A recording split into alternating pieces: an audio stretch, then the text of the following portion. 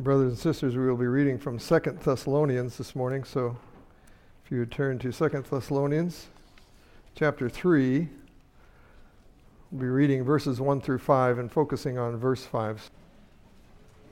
Finally, brethren, pray for us, that the word of the Lord may run swiftly and be glorified, just as it is with you, and that we may be delivered from unreasonable and wicked men, for not all have faith.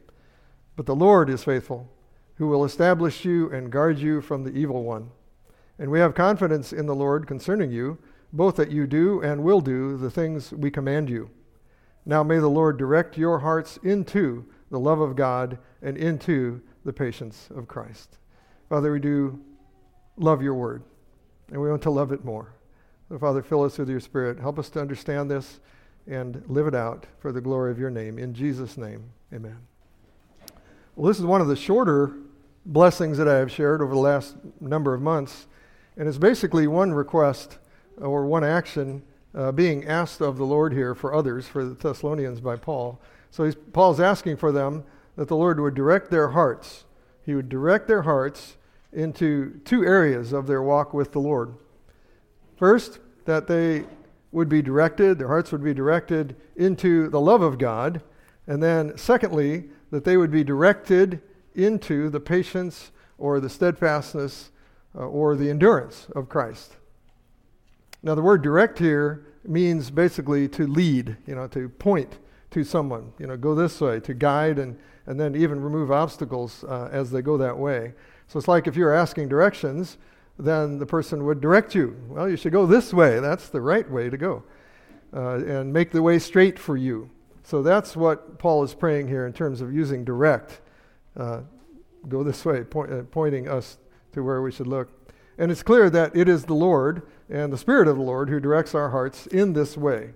And then we can set our minds to take actions of faith as we go that way, as we go the way that has been pointed out.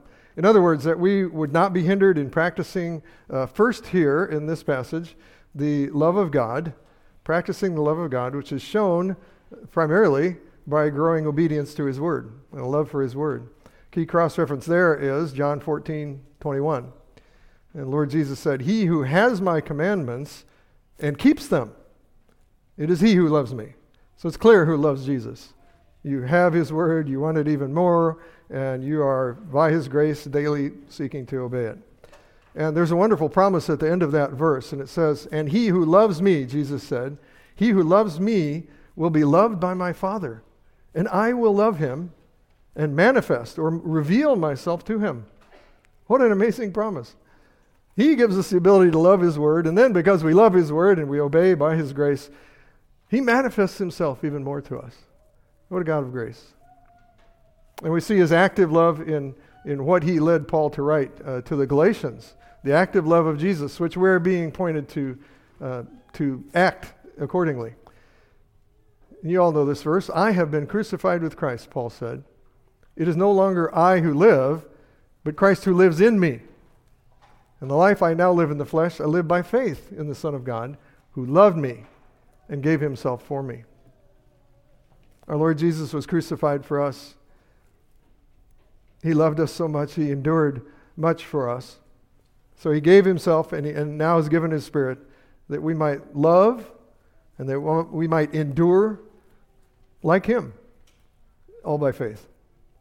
Well, secondly here, Paul was asking the Lord to direct them, to point the Thessalonians to walk in a certain way, to act with the steadfastness of Christ, steadfastness and endurance.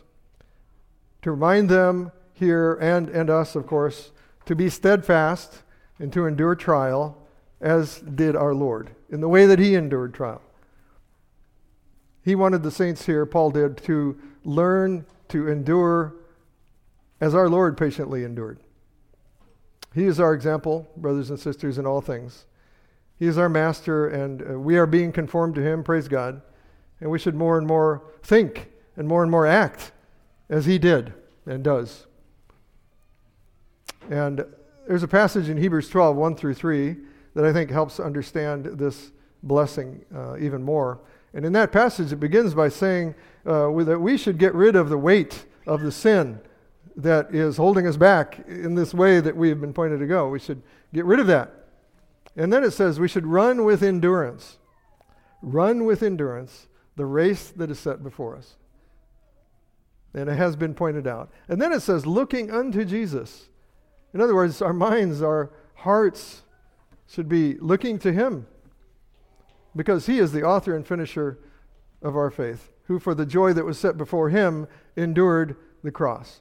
He endured the cross. And so we are to look to him. He is our goal.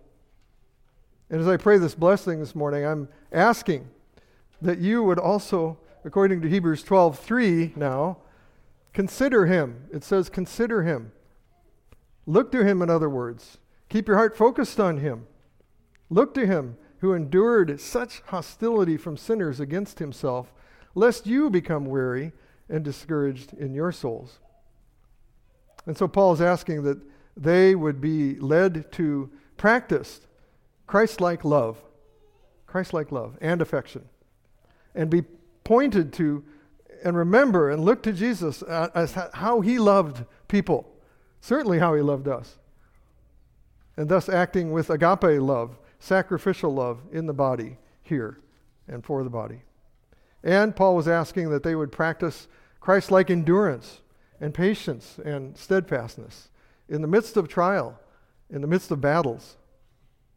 And so, dear family, as we partake of this table with the Lord, which shows so well his love for us, which he endured on the cross for us to redeem us, receive this blessing, I pray, and this prayer given to us by the Lord Jesus. Now may the Lord direct your hearts into the love of God and into the patience of Christ. Let's pray.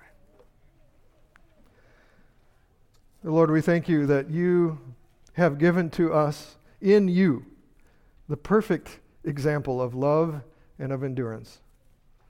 And you have given to us your Holy Spirit to enable us to desire to be like you and to act more like you on this path that we are on, this race that we are in. Oh Lord, make us here, we pray, a family that is growing in loving one another with a love like yours. And Lord, turn our eyes to you as we face what we must endure by faith. Oh Lord, direct our hearts and our minds to see you and to look to you in how you love and how you endured. For we ask this in your name, our Lord Jesus Christ. Amen.